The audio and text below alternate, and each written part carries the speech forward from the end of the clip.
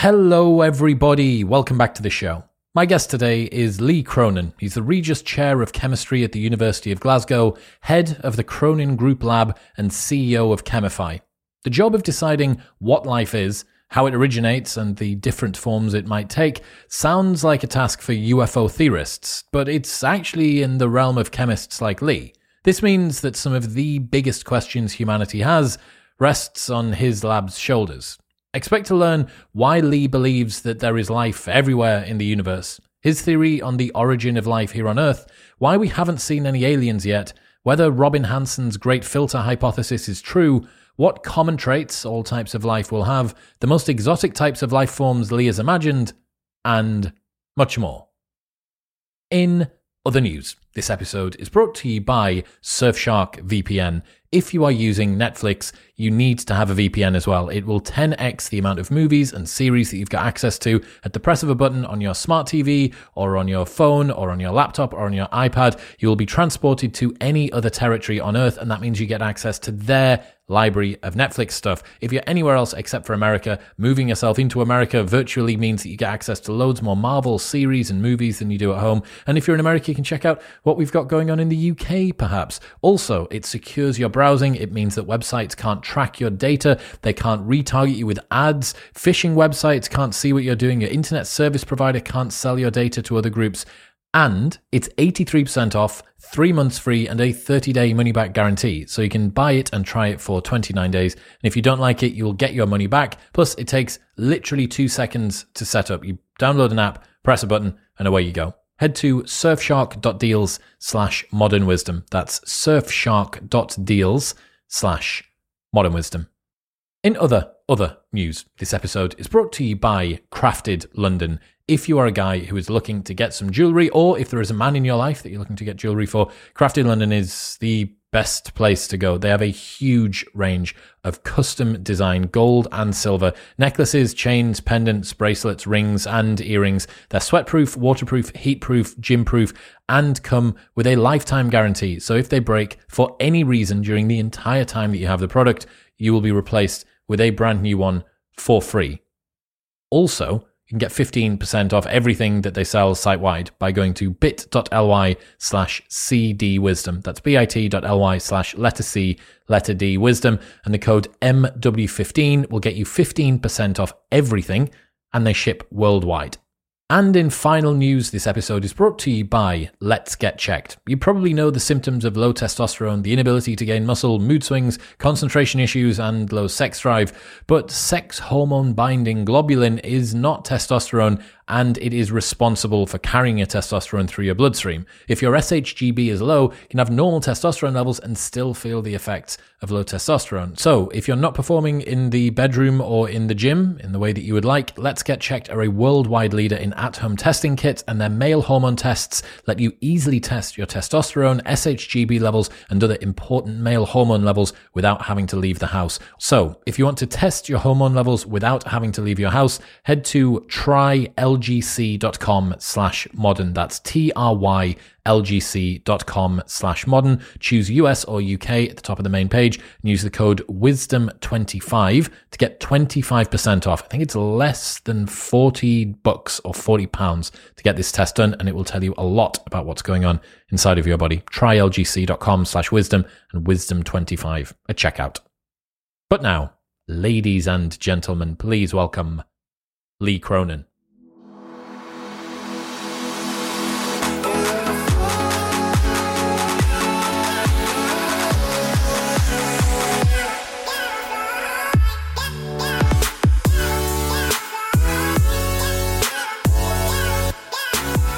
Am I right in thinking that you're in Scotland now? Yep, I'm in Glasgow. Given the fact that we might be talking a lot about adaptation in this conversation, how have you adapted to understanding the accents of everybody that's around you in Glasgow? Did that take time? I'm still struggling. I think the thing that I'm getting better at, though, is being water repellent. Because it's so rainy. Yes. Well, as someone that's from the northeast of England, I feel your pain. Yeah. Yeah, it's a strange climate up there. What does life is the universe developing a memory mean? I'm not sure I know now. It seemed like a good phrase at the time. No, I think it's the simplest way I can describe the process by soulless matter or stuff that's not directed is able literally to act on other stuff by experiencing stuff in stuff. Now, that sounds a bit weird, but I can unpack that because it's kind of interesting in that I think that I realized in the last few months that there is this transition to kind of from sand, if you like, all the way to cells, but actually via kind of functional objects. And if you think of sand on the beach, and the sand has no memory, so the wind is just blowing it around, and maybe water's coming in. But maybe every now and then, some clumps of sand, maybe let some clumps of sand get blown together in a triangle, and they become resistant to weathering from either side. And that triangle is able to kind of exist for time. And if that triangle can have a material effect on other sand next door, and that carries on, you can see maybe how the triangle could literally make lots of triangles. And so that, in a way, is like a little rudimentary memory, because the effect of that chance arrangement has a material influence on the future. And so it's those little things that occur in the universe able to then remember that by physically building things. I think what I mean, as opposed to say, I don't know, if you've got a flame and you burn things, you lose. They're all the material that came before is destroyed and no longer exists. So it has a harder time to have an influence on the future. And I suppose it's literally meaning that the past has an effect on the future because of the state of the past, like, what the shape of the object is. So that's really what I mean, is that the past really does have a meaning, which is obvious probably to us, but not to physicists who basically think the past doesn't exist. I learned about slime molds a couple of weeks ago. And I'm aware that we're jumping ahead and we're getting into something that is definitely life, but they kind of have a memory thing, right? They leave hormones, or they secrete pheromones and leave them around. And then when they go back, they can know not to go to this particular place. This is a mold. Yep. And they can train them to go through mazes and shit. Yeah, exactly. I mean, slime molds are really good at doing that. Bacteria are able to communicate by that. So it's all this kind of, this idea, this constraints, because the problem with life, the difference between life and non-life, when you've got life, like a slime mold or sand, right? Someone said, here's some sand, here's some slime mold. Can you tell the difference? Most people would be able to tell the difference.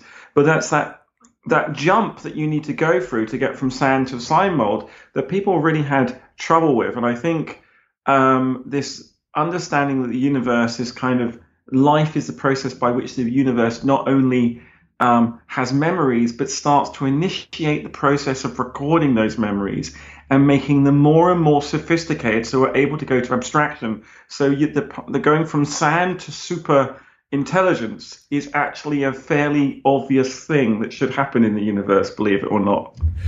What is the most difficult step, as far as you can see, from something which is completely not alive to something which is maybe as alive can be? Is it the origin of life? Is it going from single cell to multicellular organism? Is it not destroying yourself with global warming? Where along that spectrum can you see the biggest great filters? Oh, I think I can think of 3 or 4 really interesting transitions.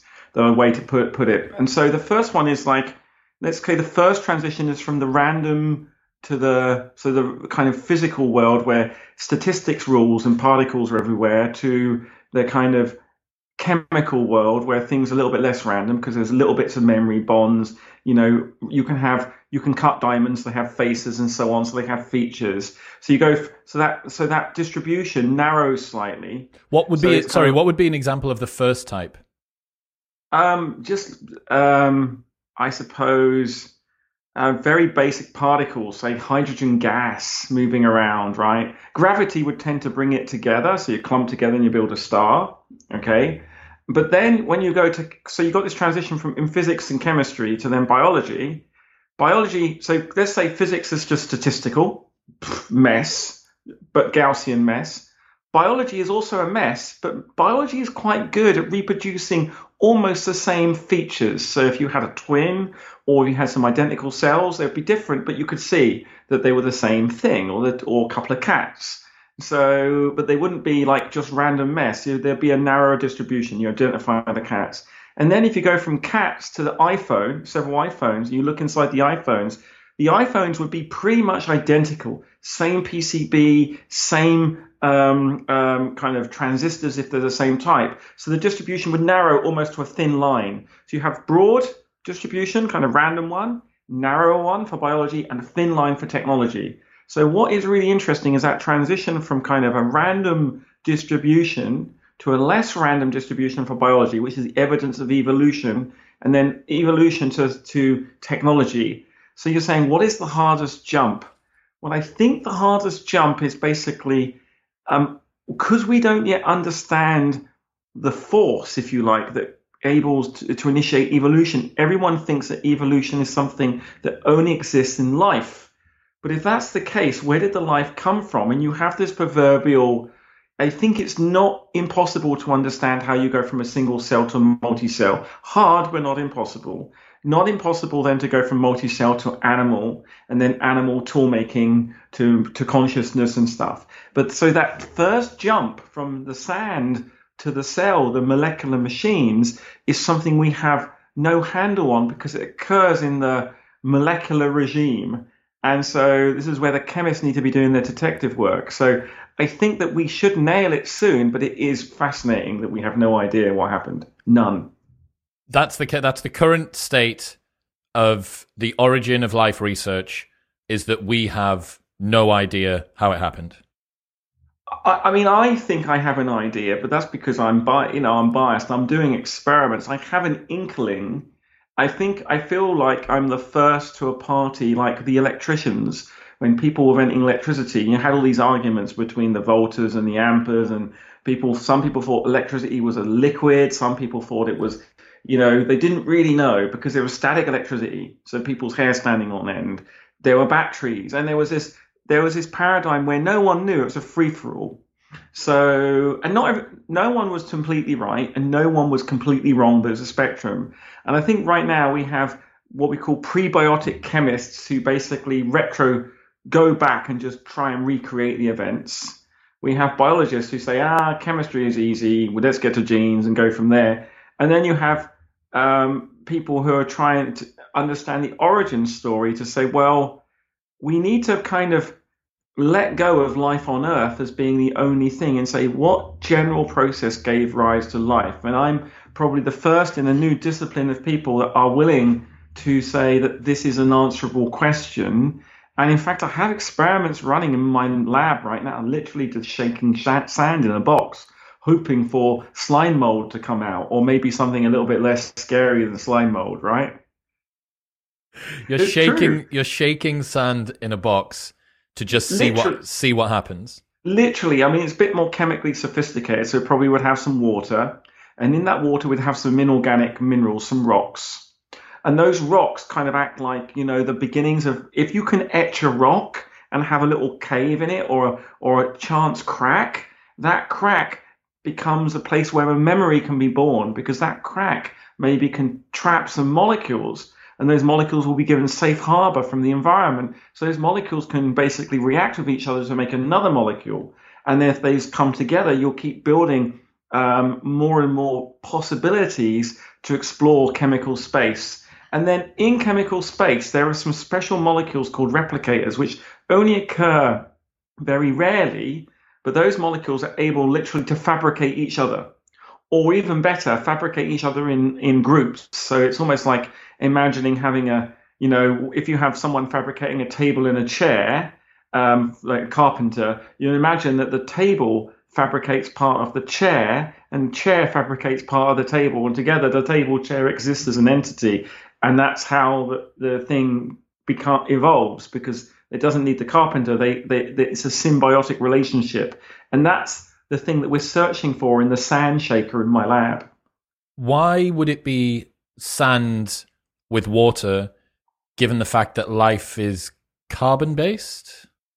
Yeah, good point. So because I mean, carbon's just a useful. It's a useful element because it can make a large number of um, strong interactions. So the reason why, if you take plastic and flex it and bend it and so on, that's all based on carbon. And carbon has that property to make what we call polymers, and those polymers are really versatile. And so on planet Earth, the carbon was in the form of methane and probably carbon dioxide, the simplest forms of carbon. And then what happened? There was a load of, there's obviously hot rock coming out from the center of the earth, and there was water probably, and the methane would probably start to form tar. Reactive oxygen formed tar, sugars, not living sugars, just really, really terrible, gooey black tar. The CO2 would also react. So these polymerization reactions would happen, but they would happen in the sand, and the sand would act as like a catalyst or a controller to basically, direct the outcome of those reactions. So literally, my lab is like a load of methane and carbon dioxide in a load of sand being heated up. It's a kind of messy pile of junk. And is there a machine, a little automated machine sifter that's just wiggling boxes? We can do shaking, but we do stirring. We have networks, and we have like basically it looks like a load of different test tubes. So maybe say a rack of test tubes or two racks, but they wouldn't be isolated. They'd be connected like a network. So we kind of make the chemical internet. So what we could do is we could transfer the contents of one test tube to another to seed all the different test tubes. So we literally really spread all the material around for maximum searching of the chemical space. So how do you define life? What's the difference between life and not life? Physically, no idea. Because I would say, I mean, I'm being facetious in a way, but I think it's really important. I think that I will now contradict that and say, of course, this is a definition of life. In matter, if you let's say if I take a snapshot of you frozen in time, you would be as dead as a rock, right? I'd see, and I take the same snapshot, I would not be able to know you're alive. So it's not just the stuff in you, right? If you shed a tear, the water came from a living eye, but the water doesn't have any emotion. It's just water, maybe some salt in it or something. So people get really stuck thinking that they have to kind of say life has these properties of, you've got a metabolism, you've got all this stuff and whatever. And I think that's far too hard because you end up having to take a survey, a focus group, hello, alien, can you please tick these following questions? If you say yes to most of them, you'll be alive. Do you respire? Yes. Do you evolve? Do you metabolize? Yeah. And NASA got its stuff. It's kind of got really stuck because if you say to COVID-19, is COVID-19 alive? It's a virus particle. Most people will say no, viruses are dead. Like, well, okay, good, no problem, no pandemic. Well, of course, that's incorrect. When a virus particle gets into your cell, it hijacks the cell, gets its nuclear material replicated, makes lots of copies of itself, leaves the cell, goes around and contaminates. That's its life cycle. So a friend of mine who kind of was the last person to touch the Hubble, is an astronaut. I tried to convince him of this about life, difference in life. So I said there's no difference between him, the astronaut, and a virus particle. Except when he's in space, he's like a virus particle. He can't have children. When when his oxygen runs out and everything runs out, he's going to be a dead astronaut. He has to come back to Earth, and on Earth, he's able to breathe, have kids, or look after his kids, whatever, do stuff. So the current notion of life that we have is not appropriate. So now I ask a different question to, is something to life? Is to say, okay, let me, take you or an object, and you say, right, is this a product of a living system? And then, or evolution. And I have a way of giving you an answer to that question with almost 100% accuracy. And so what I define life is a process that can build objects that cannot form in a random environment. So I'll say that again. Life is characterized by the ability to build stuff in abundance that can't form by random chance. So, you can think about DNA and proteins and cells, but you could also think about this mouse. This mouse, if we go to PC World and buy 10 of these mice, it's a Microsoft mouse, it's probably okay.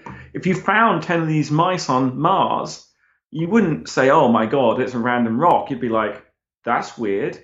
There's 10 electronic things that look like a mouse I found back on Earth. They're identical. This must be proof that life has been here. It might have dumped the mice off and ran away. But those objects, they don't need to be alive themselves, but they are a readout on life. So I think don't ask if you're alive, ask if you can leave artifacts that prove to other people who follow your trail that you were alive. When you do that, that's so liberating, because then you see flame isn't alive, the spot on Jupiter is not alive, clouds aren't alive. But if you found, 10 identical clouds in the sky with lots of features, you would know they weren't clouds. That was evidence of life in the atmosphere. So you're not saying that the mouse is alive. What you're saying is that something which seems to present a highly ordered environment that couldn't come together by chance is either life or an artifact that shows that life was there. Exactly. So that's it. This is intrinsically related to time and entropy in that case. Yes. How? Yes, How? yes. Why?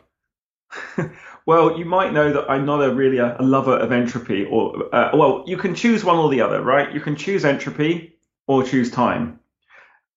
And so what I mean by that is that because we live in a universe of physicists think that time does not exist, we have to have this thing called entropy. And so what that means is that in the universe's entropy is expanding, which is another way of saying the universe is asymmetric and there's time. So entropy is just this. It's kind of a nonsense. It's actually a kind of nonsense term. I feel bad for Boltzmann because I'm a chemist. I love setting fire to stuff, right? And I'm not saying that the second law of thermodynamics is a falsehood. I'm saying that the second law of thermodynamics is a misrepresentation of how the universe works. So lots of people think the universe is going to end a heat death. I don't think that's necessarily guaranteed. Why? Because I think the universe is going to basically end up just keep building stuff. I think there's a series of ratchets, and humanity's been doing it, technology ratchets. And what happens is that basically we take all the available energy and resource, and by abstraction, we build machines that can then harness more energy and resource, more sophistication. We go up and up and up and up and up and up and up. And I don't think that needs to be a heat death. We can regather those. Now, that means that actually there's something very interesting about what we mean by spontaneous processes in entropy over time. But I'm not saying that time doesn't exist. Time must exist. And because time exists, the universe expands. And because the universe expands, there's more space over which you spread stuff out, which is what the second law in entropy says. But that doesn't necessarily say that everything has to spread out and die, right? There needs to be enough resource to get there. But we just don't know enough about it. And I like to poke the physicists. But I don't want to go too far because entropy is a useful measure of labeling. Or if you look at if I give you some snapshot of a room, let's say my office here, and I put some neon gas in my room, or no, let's say some radon gas. So I wouldn't want to be here because it'd be radioactive. But I had some goggles and I could see the radioactivity. And I put in a plume of radon gas in one corner of the room. It'd look like Ghostbusters. You have a green plume, right? So what would happen? That would be at t equals 0. What would you predict would happen at t equals 1 hour? Well, then the radon gas would spread out uniformly in the room, and you'd kind of have this green haze. So you would basically, when I give you those two photographs, which is the beginning and which is the end, you would look at it and go, oh, that's the beginning and the end. You would assign that. You would label it. And so the funny thing about that is that you have to be the labeler, but you could somehow take all those molecules, and if you flicked all those molecules back, you could push them back into the corner. You would do work on them, and that work would be against the second law. It takes some energy, and that's all kind of accounted for. So I'm not saying there are perpetual motion machines, but I'm saying that probably the energy of the universe is not constant. The energy of the universe is increasing, and that energy of the universe increasing is because of time, and that's what dark energy is. The mismatch in dark energy in the universe is not dark energy, it's just evidence of time, I think. Go into that for me. So there are two things in the universe we don't understand. There's dark matter. What that means, if you look at all the galaxies right now and you calculate you look at the size of the galaxy and the rotation and the fact there's a compact mass. If you do calculations with gravity, you do calculations of that observable mass, and you look at the structure of the galaxy should not be holding together; it should be flying apart. So some of the mass is missing. So the physicists said, well, we can't see it. Let's just call it dark matter, and there's stuff in there. I think that's okay. That could be a hint there's something wrong with gravity, but I think most physicists are fairly comfortable with the fact that there's some non-luminescent stuff that's in the galaxy called dark matter. Gravity attracts together. Galaxy is lovely, fine. So that's dark matter. Let's not worry about that. But there's this other thing called dark energy that we need to somehow understand the rate of expansion of the universe and to balance things out. And we just don't know what that is or where it comes from. And my wild idea is that the amount of dark energy in the universe was zero at t equals zero because there was no time. And as the universe increases, the energy expands in time. The energy of the universe increases because of the energy associated with space. And because time came first and produced space, the energy associated with space is just inflating. So it's almost like the singularity at the beginning is pulling energy from non-space, which seems really weird, but that is really weird, and inflating into space. And we're actually measuring that. Evidence of that is dark energy. How do the physicists feel about this idea? They just don't talk to me about that. They just ignore it. I think because they are, for some reason, time is an emerge. They have to, well, what they feel about it, they just think I'm talking complete nonsense, truth be told. Some physicists who think that no, actually not entirely. Let's be fair. They are confused because I'm unable to give a precisely defendable theory around that. But what I say is like, well, for the universe to have an origin, what we have right now, the universe must have had lots of order at the beginning. Everyone agrees this entropy that we got, this order at the beginning is allowing us to run down the clock of the universe. So if the physicists are right and entropy is expanding, increasing with the universe, that something put that order there at the beginning. And that means the initial conditions of the universe were set. That means what happens to the universe actually is pre-controlled by the initial conditions. That all the questions you're going to ask me today were not decided by you in the last few hours or by you doing some research, but by the universe at the beginning. So, the first photon that came into existence and then underbroke symmetry breaking, so that all happened. That's clearly nonsense. And the reason why that's clearly nonsense is there wasn't the information capability in the universe there. So that means there's something wrong when you're saying the initial conditions prescribe all the future, because they could barely prescribe the next moment. So actually the physicists are in a trap in that the origin of the universe requires order. And if you give that, then you can get right to the second law, time is emergent, causation is emergent. But you have to get this order from somewhere. And then you have to make these four beliefs. So order at the beginning, time is emergent, causation is emergent, second law. If I just say there's time and it's asymmetric, you don't need those four beliefs, because the second law is obvious. You don't need it. You don't need order to be in the past, because there's just time going forward. There's always going to be more disorder or a larger space from which to spread out your matter in the future. So all that breaks down. But that requires the physicist has to give up the initial conditions. And that's really hard. I can't imagine why they don't want to play with you, given the fact that you're curling one out in the middle of their lovely, very well established set of rules and procedures that everything's been based upon. Well, I mean, I do think that the standard model and the Newtonian dynamics we've got and the Einsteinian dynamics are pretty damn good.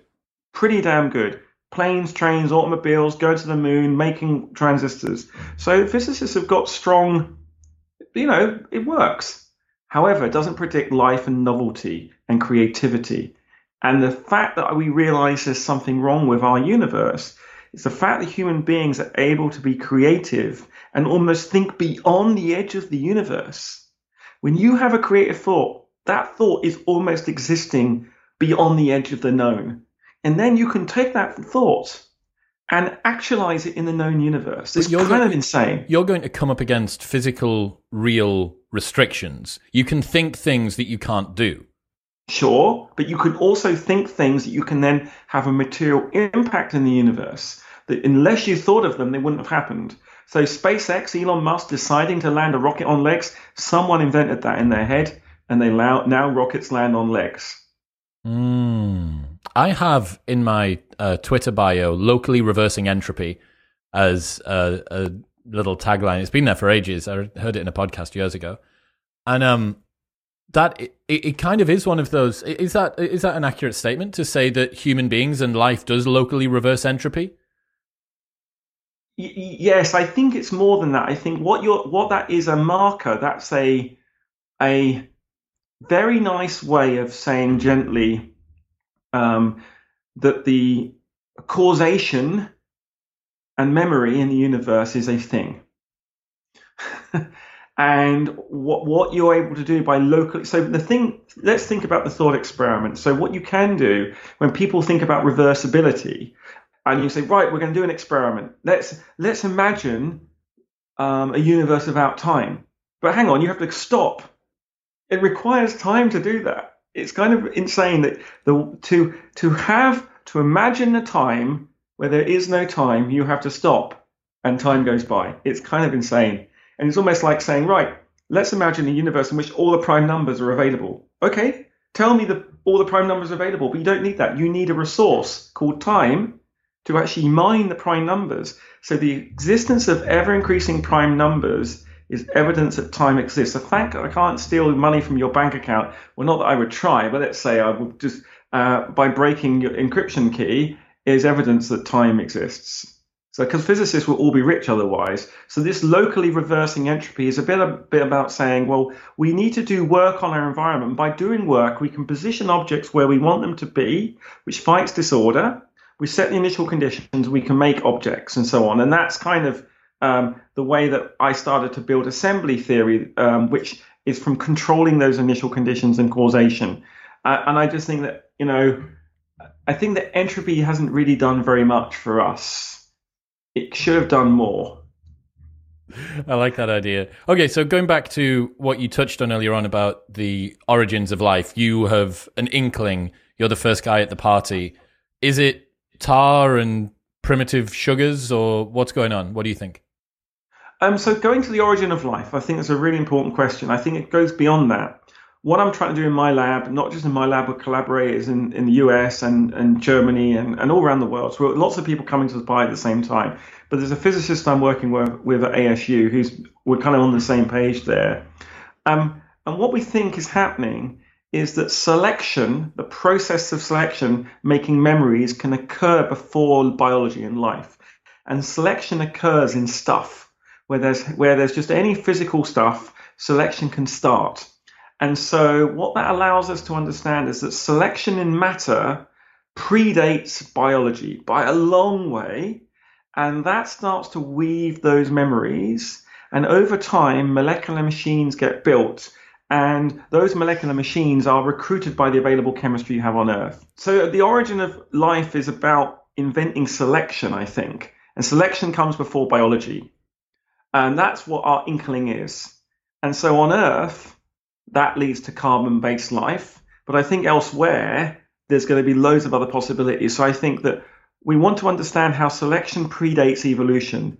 And I think that we understand there's almost like a new force in the universe, that selection drives complexification such to the point where systems can be, I don't like this phrase, but I'll use it anyway, become self-governing, self-referencing. And when an object cares about its own existence in time, it's on the way to life. Because you have a number of ways existing. If you're a rock, you just sit there and do nothing, and you're made of hard stuff. But if you're sand, you'll get blown away and broken up all the time. And the fact that we exist, the meaning of life is like existence, literally just one word. existence through adversity. Because there's weathering and so on, selection allows you to build repair mechanisms. So what we're doing in the lab is we're building experiments from the inorganic world that go and undergo selection. In this case, they work with organic molecules and they start to produce molecules that will turn into a kind of biology. But I'm pretty sure the biology we have on Earth, the life we have on Earth, is unique to Earth. There is no other biology in the entire universe. And what I mean by biology, I mean proteins and DNA and the specific nature of the stuff. But life is everywhere. And I think that life is likely to be as common as, stars. And hang on. So life on Earth is completely unique, but life in the universe is widespread. Yes. So your view, it seems, is we have a very myopic understanding of what life consists of because we're only looking at carbon-based, this particular atmosphere has to respirate, has to do the sex thing to make more of itself and replicate and stuff like that. And your view is much broader than that there are essentially as many ways to create life as there are potentially planets to have life on. Yeah, and I think there will be commonalities like in stars. I'd like if you take our star at the center of our solar system, if we just pretended we couldn't see any other stars in the sky, there was just one star, we would probably look up in the sky and look at this star and obsess about how did it form, what were the conditions that made it, and all that stuff, and obsess. Now the shroud has been taken, and we can classify stars everywhere, by the luminosity and the size and so on, and their spectrum, that we know that basically there's a whole statistical distribution of stars, and which our sun is one of those. And I wonder if we could, I don't know if we ever will be able to survey life in the universe that will see life like that. And then it's kind of cool to think about that, because what I would like to do is convince NASA and ESA, say, well, look, with telescopes like JWST, we should try and survey stars and planets, and try and look for planets that may be of a rocky planet, similar conditions, similar mass. Why? Because we know that life like us, that works on the second to hour to day time scale, exists there, and that's why we might be our best chance of identifying aliens, because probably life can exist anywhere, but is the time scale right for us to talk to? Is the chemistry right for us to recognize? There's so many variables, so contingent, that it's going to be really hard to understand. What are some of the commonalities that you're going to see between all life? Between most life, should I say? I would guess, and this is just guess because we've just got life on Earth, that evolution will be common because selection and evolution go together. So you'll have an entire ecosystem where there'll be lots of different life forms sharing common machinery. So that'd be one thing.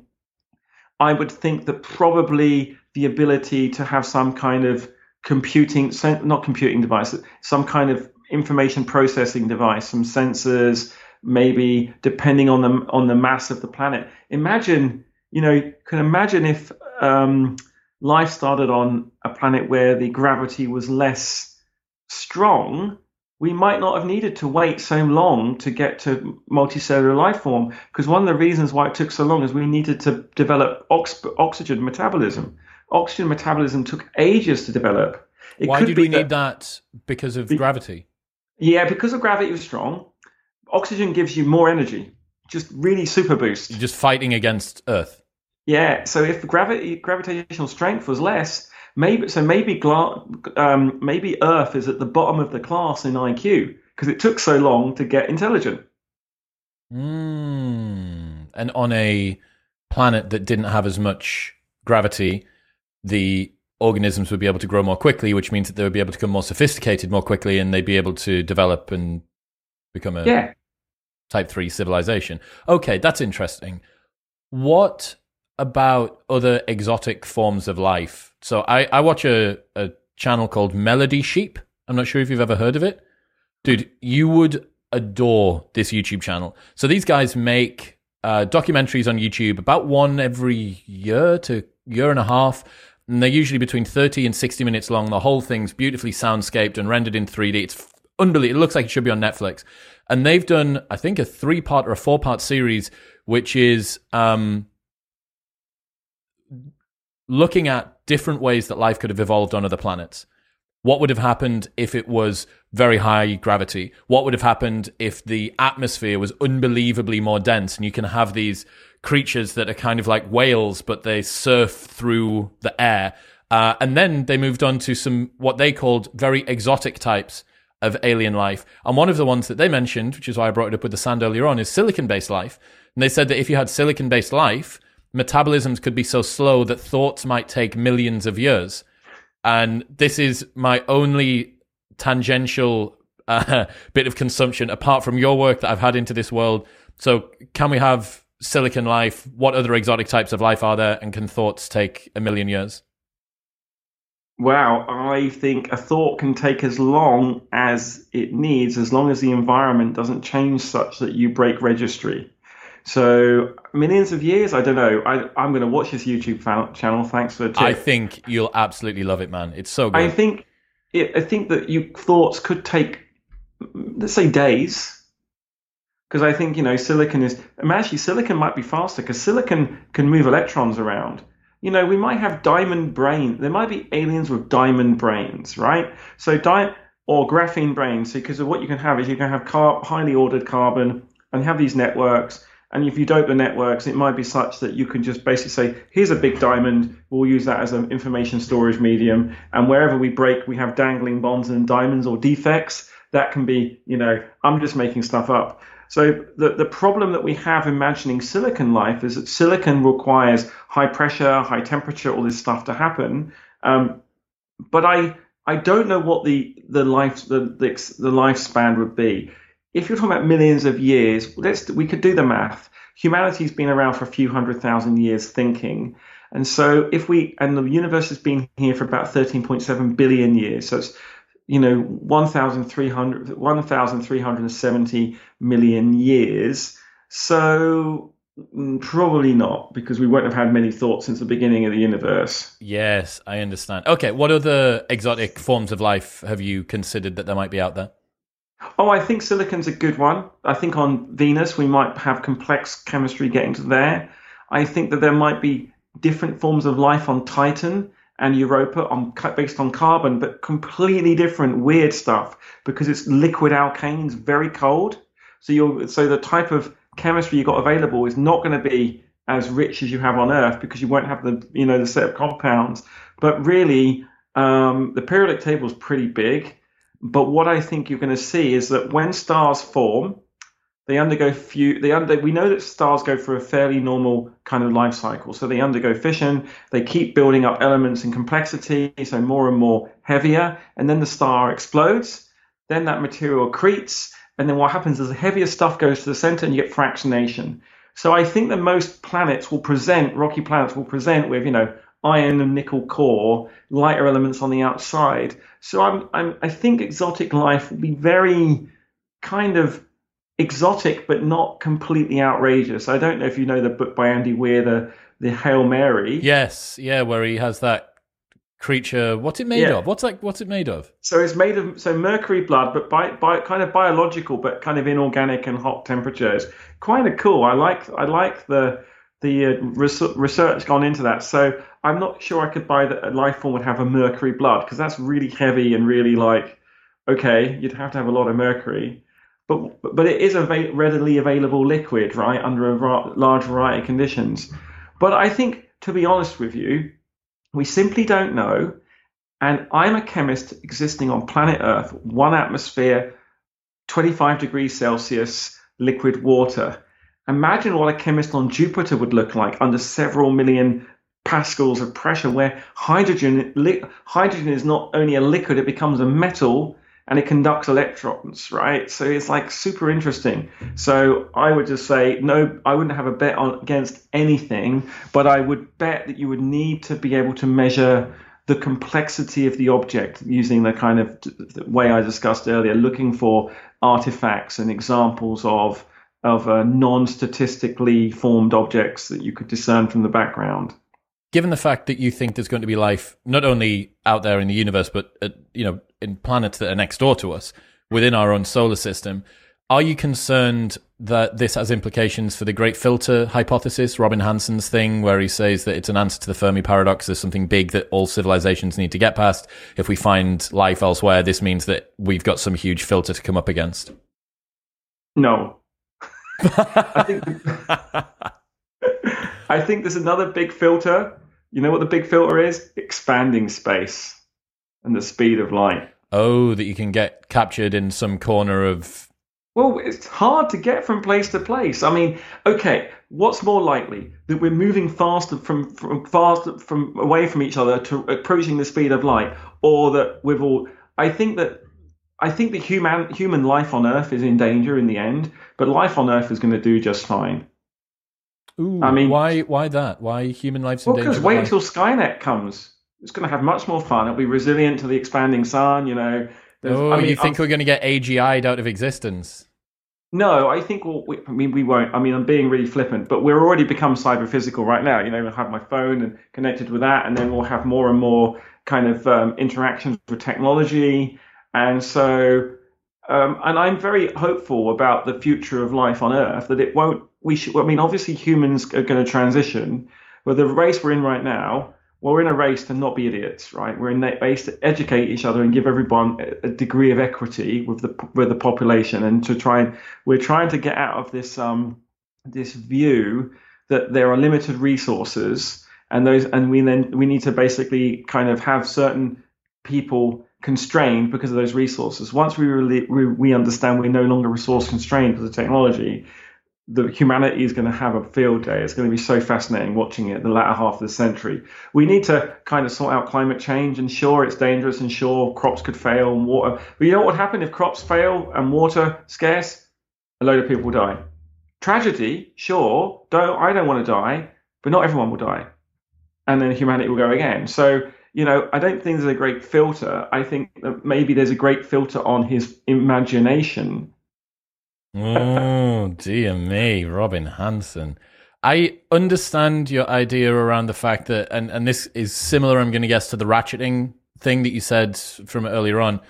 I understand your idea that technology opens up capabilities that you can't see. It's like the unknown unknowns of progression that you can move through. I also think, yes, a lot of the problems that we're coming up against that look like X risks from the outside are probably not true existential risks, as in 100% of all humans are extinguished, or that we are irreversibly put into a situation that we can't get back from, whatever it is, irreversible civilizational collapse, two versions of X risk. I think you're right. There's some, maybe, you know, the bioengineered weapons, not tremendously fantastic, pretty fucking robust, probably going to do a good bit of damage. But even nuclear war, you know, you set off all of the nukes on the planet, it doesn't kill everybody. It's not nice, and it wouldn't be fun for quite a while, but it doesn't kill everybody. So yeah, you're right. Humans are very, very resilient. And then so would you class yourself as a techno-optimist? I don't even know what that really means, but I hear people say it on the internet, and I feel like I should use it. I think that I'm trying to get command of all matter, right? I'm trying to create origin of life. I'm you building sound like robots. Thanos. No, because Thanos. No. Command of all matter. But I mean, I'm trying to literally program matter digitally. So I want to get digital control of matter to basically build stuff, and I just need information and energy for that. So there's enough energy coming from the sun for me to transform all the matter on Earth over time. In fact, biology's been doing it, arguably. So I am an optimist, and I think that we should enable people to have a growth mindset. We've got political difficulties and so on. There's all sorts of interesting things like humanity's coming. We're understanding what economics is. We're understanding what creativity is. We're understanding that we are pretty interesting in a causal chain, that we're worth preserving. And I think that this kind of, we're also understanding that our culture communicates some very deep and important truths about our past into the future that we don't know yet how to write down. You know, we are recording some of it, and we're even if it's like in the manifestation of YouTube and TikTok. So yeah, I would say I'm a techno-optimist, not just because I'm living in some bubble somewhere, because I can see as a chemist, what has chemists done the last 50 years? We've stopped the population from starving. We have decreased infant mortality. We have basically cleaned up the environment. Yes, and we need to do it again. And oh dear, we have to remove the plastic. And oh dear, we have to remove the CO2, but we'll do it again. And we'll keep doing that. And I think the great filter, perhaps the really great filter, is climate change when the sun expands and engulfs the Earth. But even then, we might have like pushed the Earth back a bit or evolved into, I was learning. Anders Sandberg is working on a book at the moment where he's thinking about, what's he call it, galactic landscaping. Where precisely that I've got this lovely view, but there's this planet in the way, and if I could just get that, oh, lovely, or whatever it might be, like moving an Earth or a habitable planet away from a sun that's about to expand and destroy it, or whatever it might be. Yeah, I do think moving forward that you're going to see far more opportunities open up. I would say that technology provides us with a lot of unknown unknowns. That means the potential in future is going to be really, really hard for us to grasp. Mm-hmm. What about the chance of any life in space? Is that completely beyond the pale, that something might not need a planet to exist? Maybe it could have come from a planet and now either exists in space, or it could be born in space. Is that a thing? I don't know. I mean, my guess would be that we'd probably find getting a date hard because space is quite big and gravity is quite useful to locate you, and also being in a solar system is useful because you've got access to a reliable energy source, because you're typically going to be orbiting a star. There obviously is a chance that perhaps a civilization gets propelled into space, or maybe their planet gets ejected. Is there an example in the universe where a planet was happily doing its stuff and a good civilization has emerged, and suddenly the planet got ejected from the solar system and they had to quickly adapt, and they had enough resources to carry on for a while, and it almost became like a lifeboat, and they're trying to work out how to get captured by another solar system? That could happen. That might be pretty grim, actually. So just imagine getting thrown out of your house. If you get thrown out of your solar system for bad behavior, that sucks. You don't want to be there. So I don't know. I mean, I think the gravity is useful and energy is useful. And our solar system has been quite a nice little house backyard for a while. We've got the asteroid belt, we've got Mars nearby, Venus nearby. We've got obviously the planets on the outer solar system, which were the garbage collectors at the beginning and now stabilized. And we've got this pretty pleasant sun. And so, I kind of like where we are, but I'm biased, right? I guess we all are. You're designed to like where we are. Exactly. I'm evolved to like it. Yeah. Why do you think that chemistry doesn't seem to have captured the public's conscience or consciousness in the same way as something like physics has? When I see a chemistry documentary, I go, oh, look at that. That's a chemistry documentary. And then there's swaths and swaths and swaths of stuff about space and physics and even biology, right? So I think because chemistry is hard in the middle. So physics is so wondersome because it's so simple, right?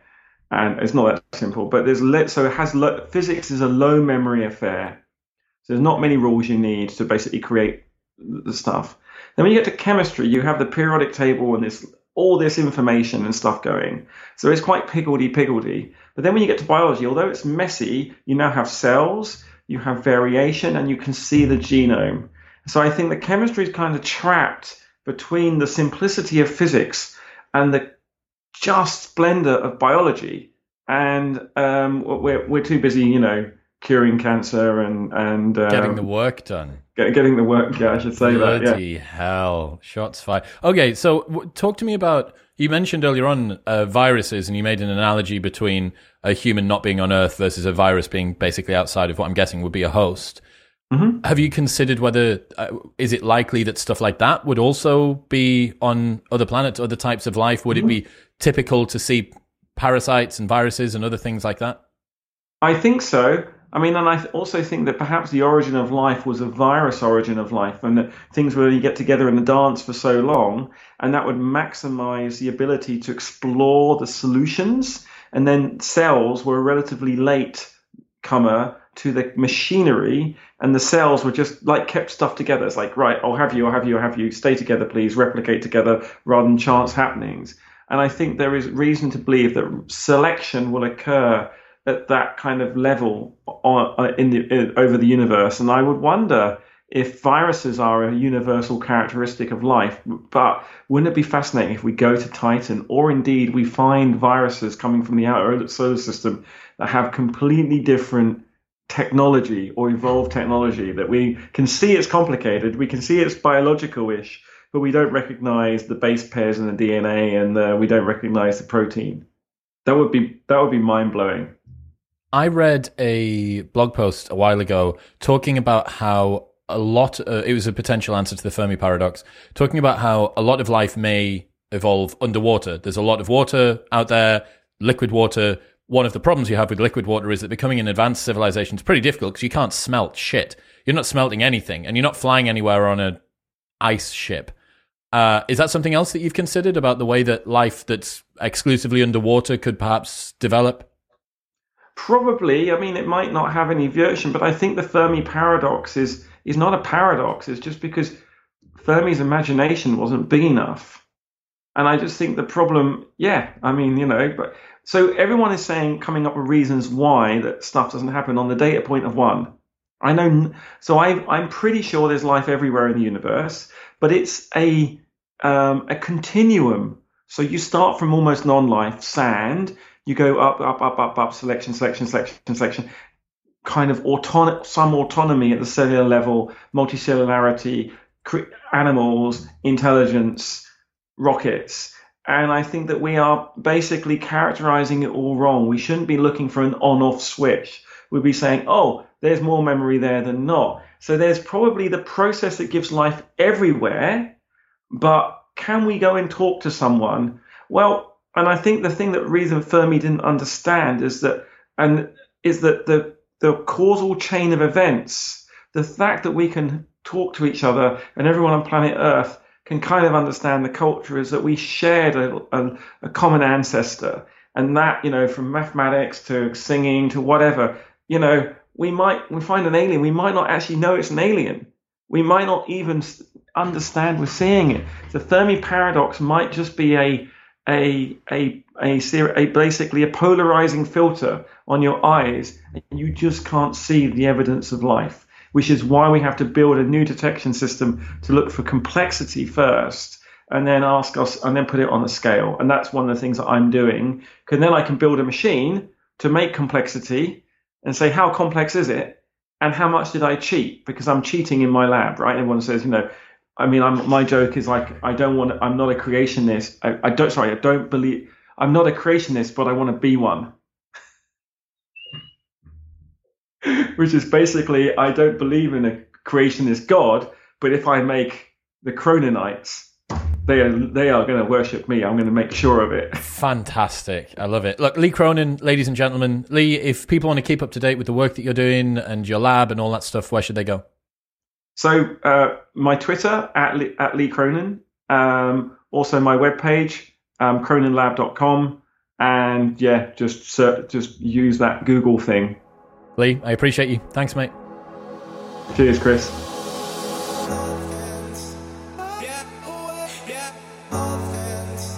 Thank you very much for tuning in. Don't forget that you might be listening but not subscribed, and that means that you will miss upcoming episodes. So head to Apple Podcasts, and there's a little plus button in the top right-hand corner, or Spotify, there's follow in the middle of the page. It'll make me very happy, and it supports the show. So I thank you. Also, don't forget that you can receive an 83% discount, 3 months free, and a 30-day money-back guarantee from Surfshark VPN by going to surfshark.deals/modernwisdom. You can get a 15% discount on Crafted London's jewellery by going to bit.ly/cdwisdom and the code MW15 at checkout. And you can get a 25% discount on your at-home testosterone test by going to trylgc.com/wisdom and the code MODERN25 at checkout. I'll see you next time.